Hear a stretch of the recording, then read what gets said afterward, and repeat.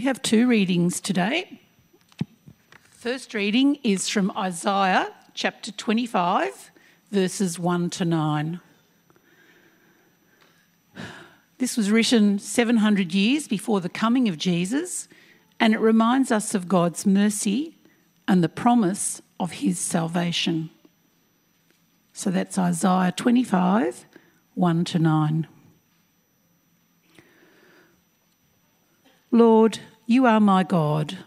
I will exalt you and praise your name. For in perfect faithfulness you have done wonderful things, planned long ago. You have made the city a heap of rubble, the fortified town a ruin, the foreigner's stronghold a city no more. It will never be rebuilt. Therefore strong peoples will honour you. Cities of ruthless nations will revere you. You have been a refuge for the poor, a refuge for the needy in their distress, a shelter from the storm, and a shade from the heat. For the breath of the ruthless is like a storm driving against a wall, and like the heat of the desert. You silence the uproar of foreigners, as heat is reduced by the shadow of a cloud, so the song of the ruthless is stilled. On this mountain, the Lord Almighty will prepare a feast of rich food for all peoples, a banquet of aged wine, the best of meats and the finest of wines. On this mountain, he will destroy the shroud that enfolds all peoples, the sheet that covers all nations. He will swallow up death forever. The sovereign Lord will wipe away the tears from all faces. He will remove his people's disgrace from all the earth. The Lord has spoken. We go over now to the New Testament, to Luke chapter 10, starting at verse 21 and going through to 37. We've been working our way through Luke's Gospel. Jesus has set his face towards his death. This reading takes place somewhere on the road from Galilee to Jerusalem. So Luke chapter 10, 21. At that time, Jesus, full of joy through the Holy Spirit, said, I praise you, Father, Lord of heaven and earth, because you have hidden these things from the wise and learned and revealed them to little children. Yes, Father, for this is what you were pleased to do. All things have been committed to me by my Father. No one knows who the Son is except the Father, and no one knows who the Father is except the Son, and those to whom the Son chooses to reveal him. Then he turned to his disciples and said privately, Blessed are the eyes that see what you see. For I tell you that many prophets and kings wanted to see what you see, but did not see it, and to hear what you hear, but did not hear it. On one occasion, an expert in the law stood up to test Jesus. Teacher, he asked, what must I do to inherit eternal life? What is written in the law? Jesus replied. How do you read it? He answered, Love the Lord your God with all your heart, with all your soul, with all your strength, and with all your mind, and love your neighbour as yourself. You have answered correctly, Jesus replied. Do this and you will live. But he wanted to justify himself, so he asked Jesus, And who is my neighbour? In reply, Jesus said, A man was going down from Jerusalem to Jericho when he was attacked by robbers. They stripped him of his clothes, beat him, and went away, leaving him half dead. A priest happened to be going down the same road, and when he saw the man, he passed by on the other side. So too a Levite, when he came to the place and saw him, passed by on the other side. But a Samaritan, as he travelled, came where the man was, and when he saw him, he took pity on him. He went to him and bandaged his wounds, pouring on oil and wine. Then he put the man on his own donkey, brought him to an inn, and took care of him. The next day he took out 2 denarii and gave them to the innkeeper. Look after him, he said, and when I return, I will reimburse you for any extra expense you may have. Which of these do you think was a neighbour to the man who fell into the hands of robbers? The expert in the law replied, the one who had mercy on him. And Jesus told him, go and do likewise. Thank you, Lyndall. Good morning, brothers and sisters. Really good to see you and to be able to spend time with you. I get to spend time with my wife tonight when she returns home, but not yet. So I want to give an advertisement to begin with, and that is for the National Church Life Survey. And if you've been reading your Prayer and News email, you've probably seen this, and some of you have obviously ignored it, because we've only had about a quarter of us kind of fill it in. And I want to give a plug for it, because what it is, you know how we do a census across Australia for every household? They do the same for churches and for members of churches. And we've actually paid to be part of this. So whether or not you, cast a survey, we've paid for it anyway. So you might as well, make it worth our while. And what we want to do is we want to hear not just how many people are coming along to our church and so on, but what are the attitudes? How do you feel like you're growing as a disciple of Jesus? Those are the sort of things that will come out in the survey. It will help us as a church. It will help our little denomination, FIEC. And it just helps the Australia-wide church movement to know what's going on, what are the trends, and so on. So please, if you haven't yet, take the 10 minutes or so to fill that out. That would be a great help to us. We'll make sure the information's in tomorrow's Prayer and News email. Now, I want to kick off today. We're coming to a wonderful story of Jesus, but I want to kick off playing a little bit of Pictionary with you. You know how Pictionary works. I'll draw a picture, and you've got to kind of guess what it is. You can chat to the person next to you. So let's go to the screen. This is pre-recorded Pictionary, right? So let's play it, and we'll see what is going on. So see if you can guess what it is. Now it looks like a circle, doesn't it? But it's not, right? So context is really important in Pictionary. So can anyone now guess what this is?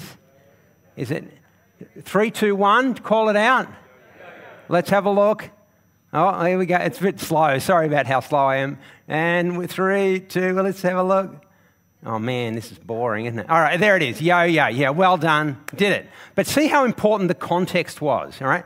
Putting my hand, in the string. Let's go to the next one. Number 2, I sped this up a little bit so it's not as boring, right? So play it again for us. Here we go. Oh, it's another circle. But there you go.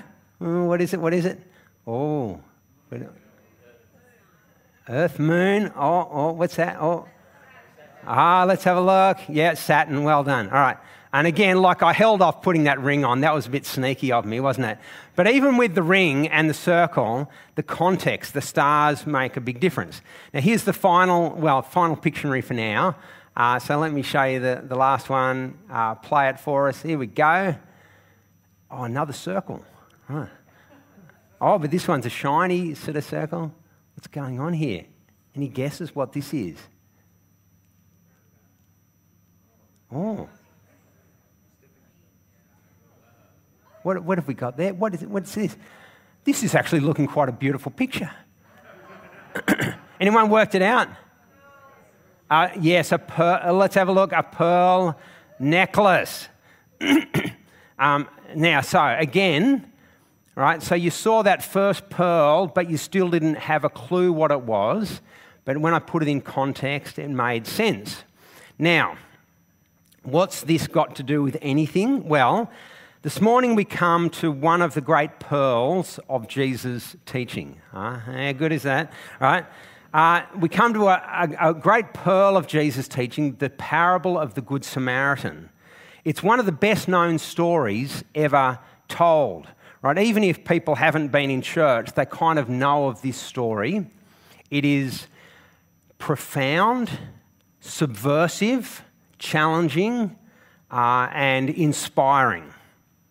But so often, this story is stripped of its bigger context. And because of that, it is so often misunderstood. It's like a pearl is plucked out of the necklace, and you just don't see it in its original kind of form, where the jeweller has put it within the whole necklace to bring out the beauty. So what we want to do today is hear the story, but to understand this wonderful story in its context.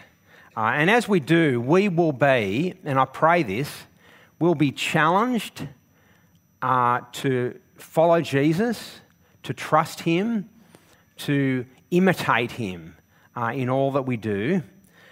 So that's what will happen. It will bring us a greater clarity of Jesus as we follow him and seek to imitate him.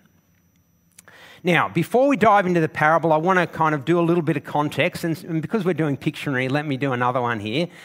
So this is, I'm going to give it away early. This is a map. So click it there for us to play. I've got this in 2 times speed so that it's not too boring for you. So what is that? It's a region and a person from that region. I wonder who it is. All right, now here we've got, what's that? Okay, it's a waterway. Anyone guess what waterway that is? Okay, it's the Dead Sea, the Jordan River, Sea of Galilee, the Mediterranean Sea. So this guy here is a Samaritan. Galilee is the Jewish region in the north. Judea is the Jewish region in the south. Jerusalem was in Judea, and the region of Samaria was in between. So there's the kind of the map setting the context. And you might remember Jesus is on a journey from Galilee down to Judea. He's set his face towards Jerusalem. But on his way, so Jesus grew up in Galilee. A lot of Jesus' ministry has been in Galilee, but he has been back and forward with Jerusalem a number of times. But on this journey from Galilee to Judea, he would pass through Samaria. And the Samaritans had historical ties with the Jews, and so they're kind of semi-Jewish, but they had broken away from the Jews. They had kind of formed their own religion. They'd intermarried with the nations round about, and over time, the Jews had come to hate and despise the Samaritans, and the Samaritans in turn had come to hate and despise the Jews. So there's kind of the context, this entrenched enmity between these people groups, the Jews and the Samaritans, and Jesus is on his journey from Galilee, probably passing through Samaria or roundabouts. He's on his way to Jerusalem, where we know he's going to be betrayed and killed. And so that's the context in which Jesus tells this wonderful story. The story itself is very simple. It begins with a man on a journey from Jerusalem to Jericho. I don't know, I think it's only about 15 kilometres down the road. It's not a long journey. Along the way, he is robbed, beaten, and left by the side of the road half dead, in a desperate state. Along comes a priest, a respectable Jewish guy. And so as the listener to this story, you're thinking, here's some hope, because surely he'll actually do something to help. But the priest sees this man lying half dead in the gutter and chooses to go on the other side of the road and walk by, completely ignoring him without doing a thing to help him. And you're kind of left wondering, why?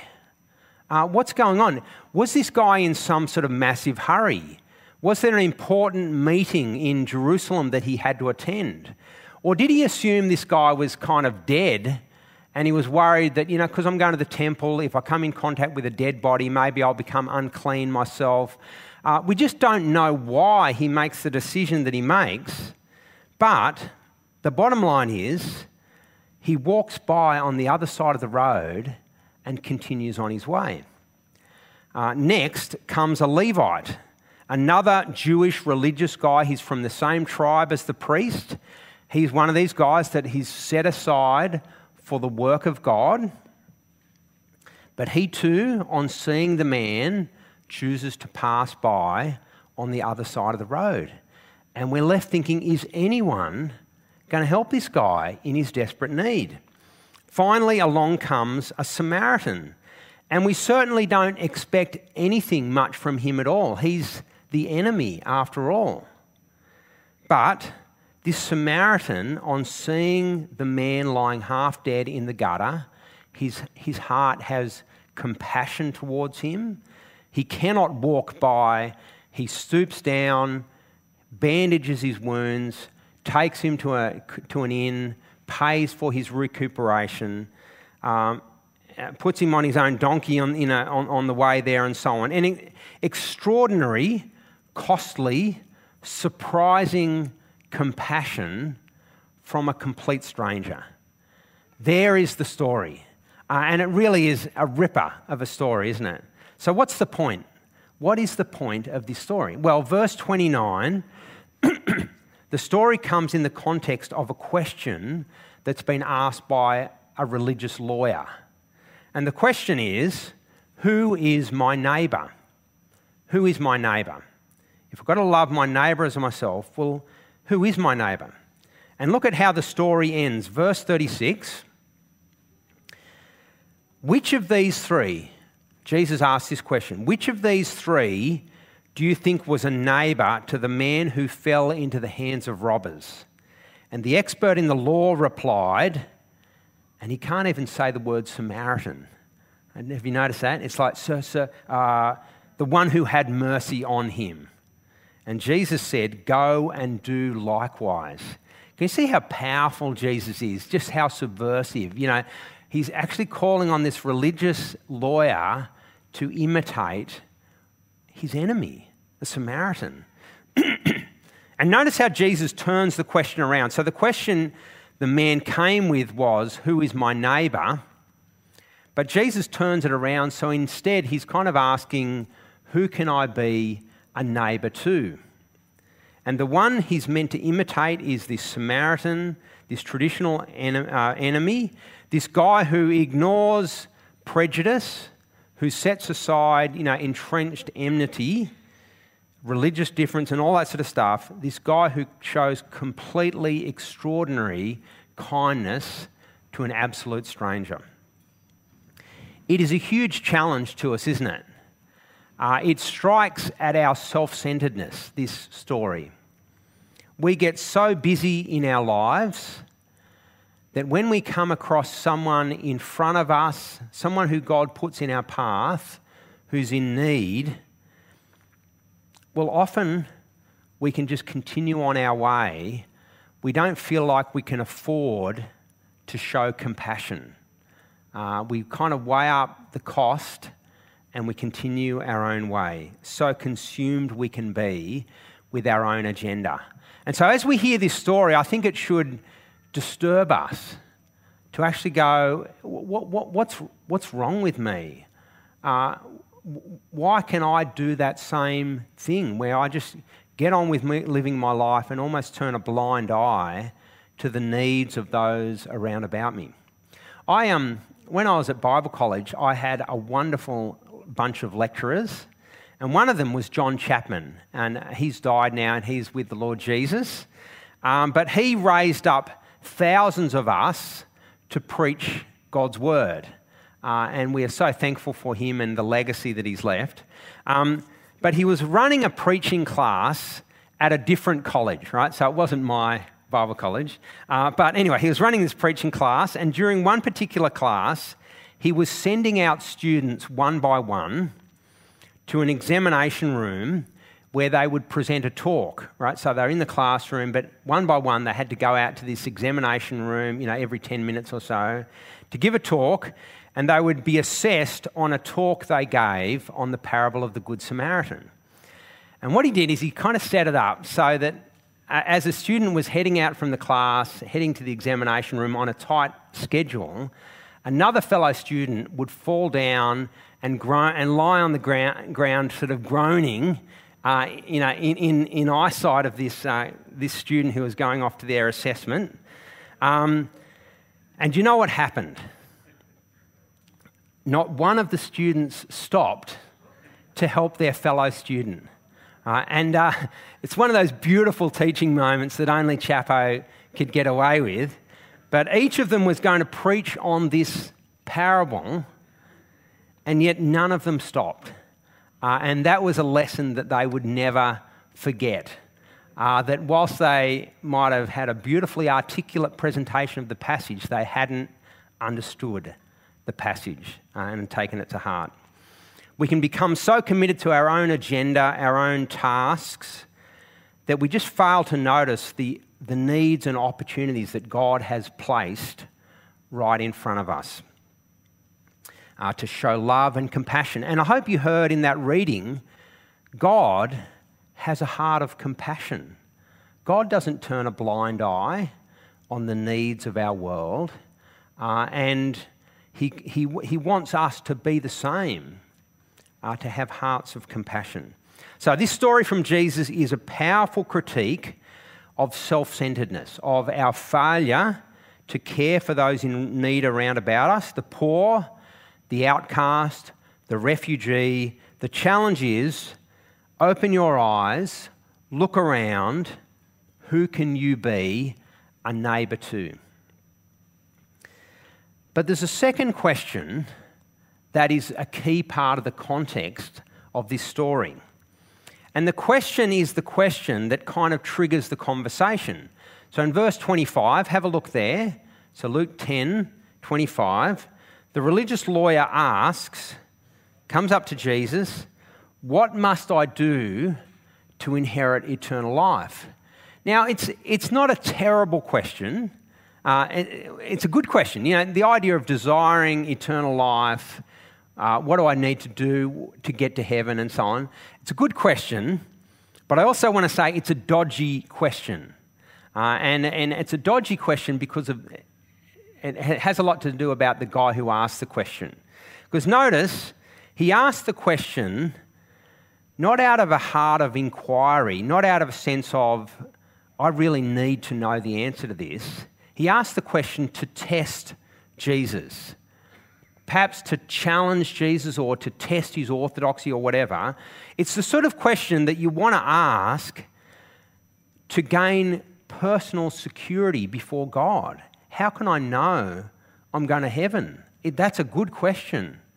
But this guy is playing a kind of religious debate game. And it's a faulty question because inheritance is a gift, right? You need to learn this. There's a lot of grief a lot of people go through because they assume that they have somehow earned an inheritance off their parents. Right? It's a gift. If your parents decide to leave you in their will, that's totally up to them. It's an act of grace, not something that you've earned. But this guy has the idea that inheritance, which is a gift from God, is something that he can earn. And so that's another aspect of his question being dodgy. So Jesus throws it back onto this lawyer. That's what Jesus always does. When someone tests him with a question, he doesn't answer it directly. He comes back with a question in reply. Verse 26, what's written in the law? Jesus replied, how do you read it? You're an expert in the law. The law talks about, what you must do. And so the lawyer answers, verse 27, love the Lord your God with all your heart, with all your soul, with all your strength, and with all your mind, and love your neighbour as yourself. And Jesus says, you've answered correctly. Right? Do this and you will live. Right? And that could have been the end of the conversation. But I reckon at this point the lawyer might have been feeling a little bit embarrassed. He was thinking, I'm entering into this religious debate with all these nuances. And Jesus just there's a simplicity to the answer.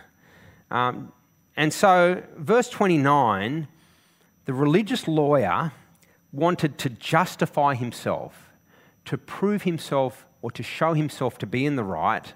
So he asked Jesus, and who is my neighbour? Notice there's a kind of an assumption, look, I do love God with all my heart and soul and strength, but how do I define my neighbour? How can I have, if a person wanted to know a sense of confidence that they've entered eternal life, how much would they have to do? What's the minimum required to gain eternal life. But Jesus, instead of minimising the command to love your neighbour, instead of putting kind of boundaries around it, Jesus maximises the command. Can you see that? And instead of asking the question, who is my neighbour, Jesus turns it around to, who can I be a neighbour to? And he gives the example of this Good Samaritan who shows extraordinary love, compassion, sacrificial generosity to someone that you would least expect, to one of his enemies. And Jesus says, go and do likewise. So remember that the trigger question was, what must I do to inherit eternal life? Jesus' answer should have left this religious lawyer feeling insecure, maybe for the first time in his life, feeling a sense of, man, I may not have made the grade because I don't love my neighbour like that. I've never loved in this breathtaking compassion of this Samaritan. And maybe, if I'm honest with myself, I don't love God with all my heart, with all my strength, with all my mind. So where does that leave me with God?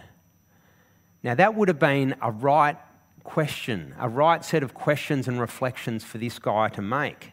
But the problem with so many religious people is that they fail to take an honest look at themselves.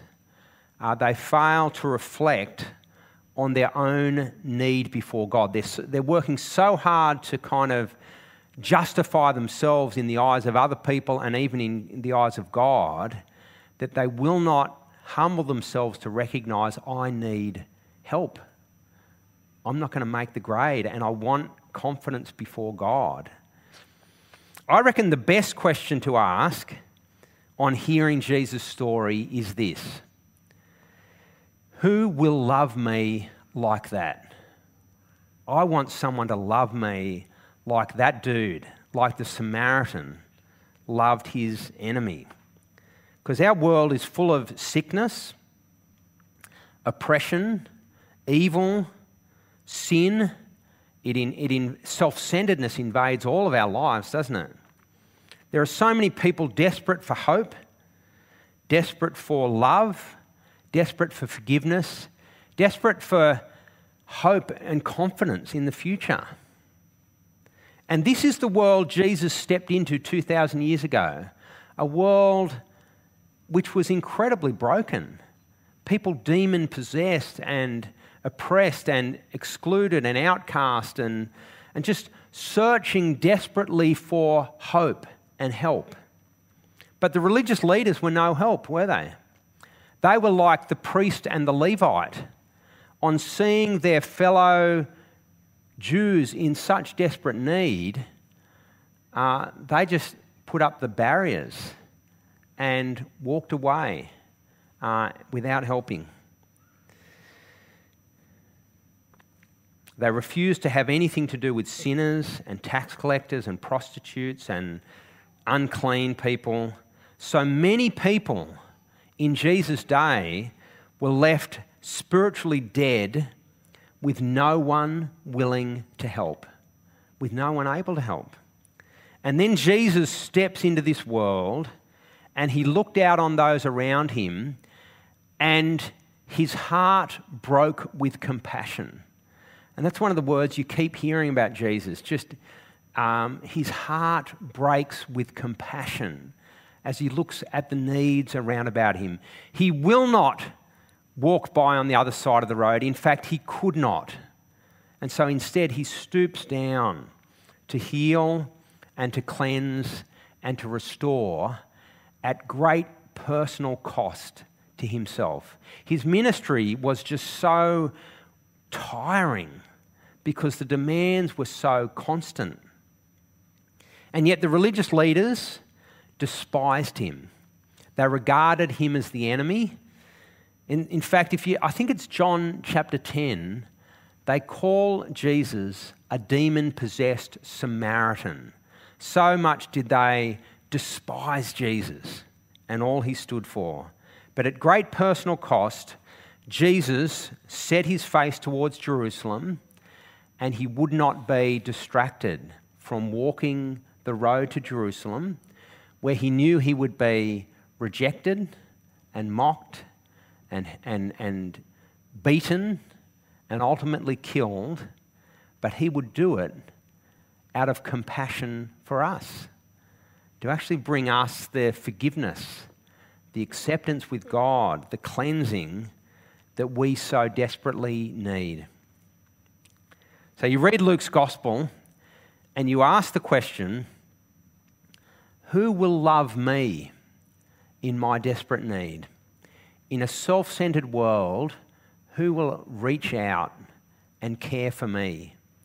And the answer is so beautiful and clear. It is the Lord Jesus, the one who has come from the Father. He is the one who will stoop down and care for me in my deepest need.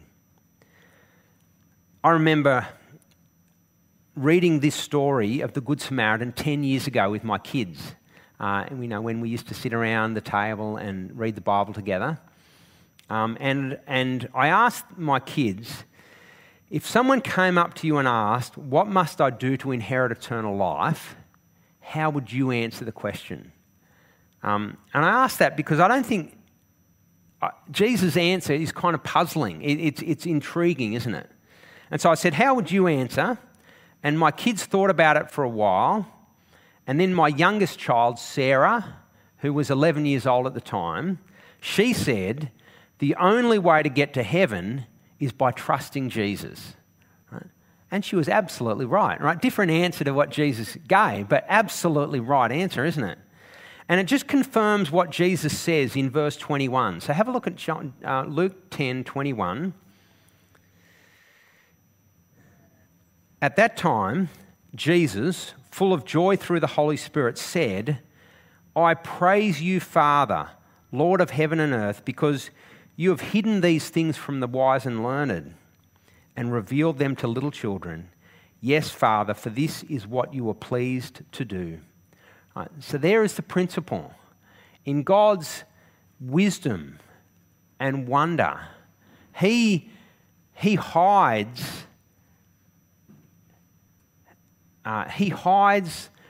the secrets of the kingdom from proud, religious, what does he call them?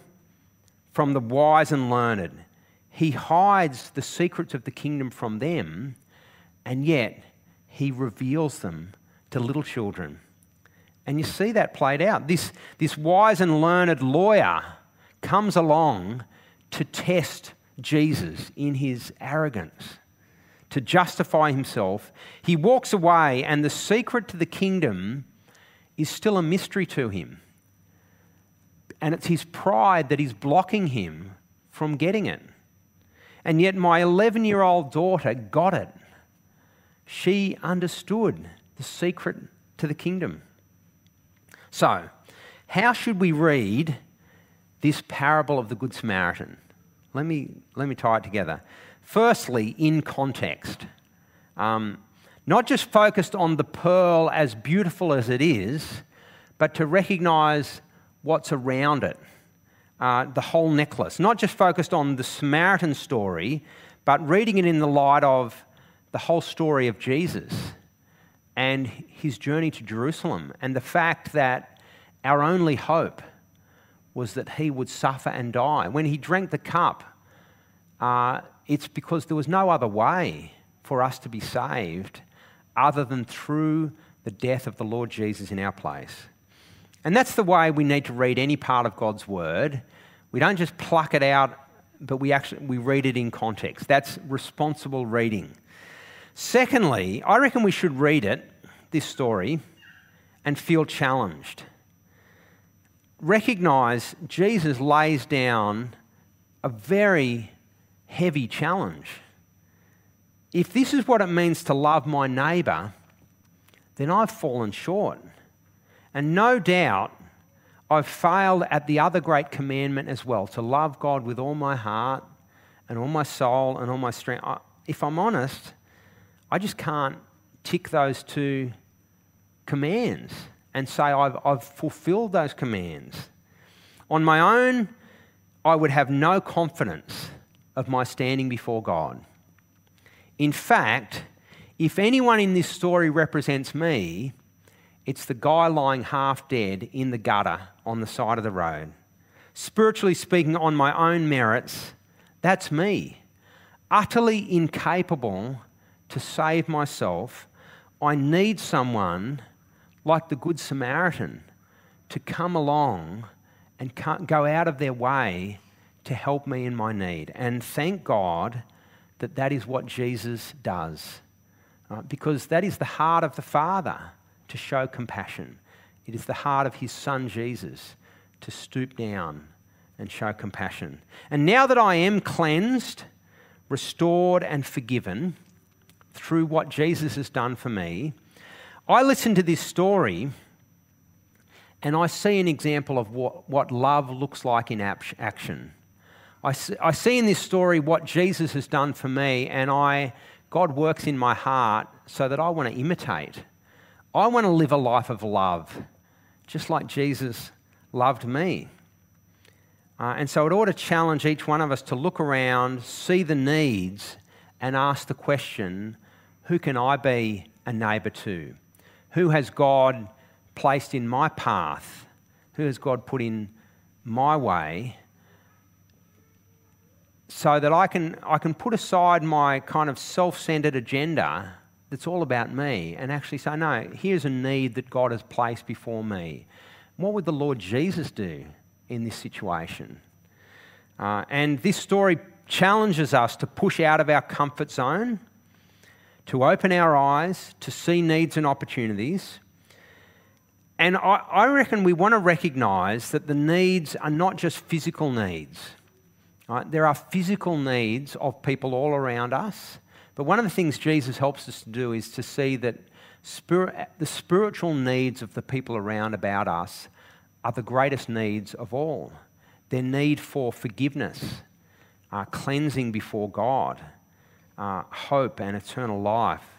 And so here's an opportunity. Your last chance, bring a friend along to life this week, so that they can hear this good news of Jesus and receive the forgiveness that is on offer. Who could you invite?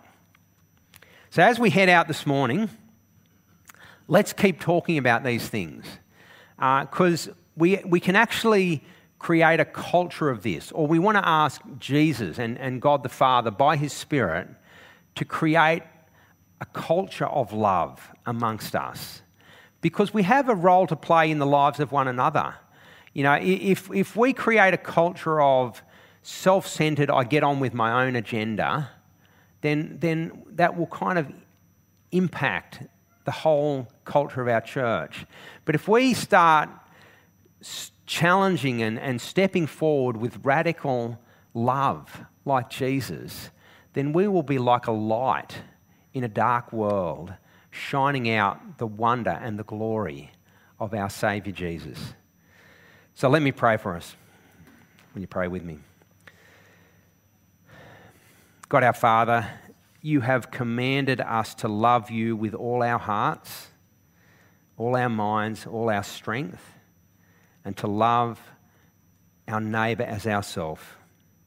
They are such good and reasonable commands, and yet we fail to do them. We are sorry we have not loved you as we should. We're sorry that we have failed to love our neighbour as ourselves. On our own, we recognise we would have no hope before you.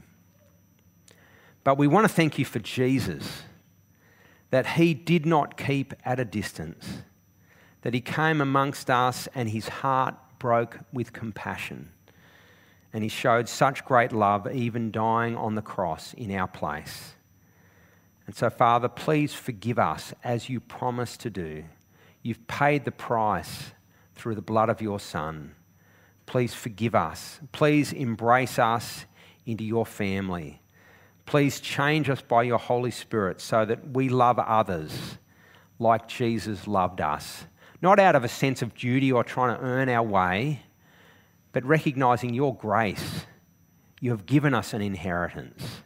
And we pray that you'll so change us by your Spirit that we will want to live like Jesus lived. Please open our eyes to the needs and opportunities around about us. Please strengthen and empower us to step into those.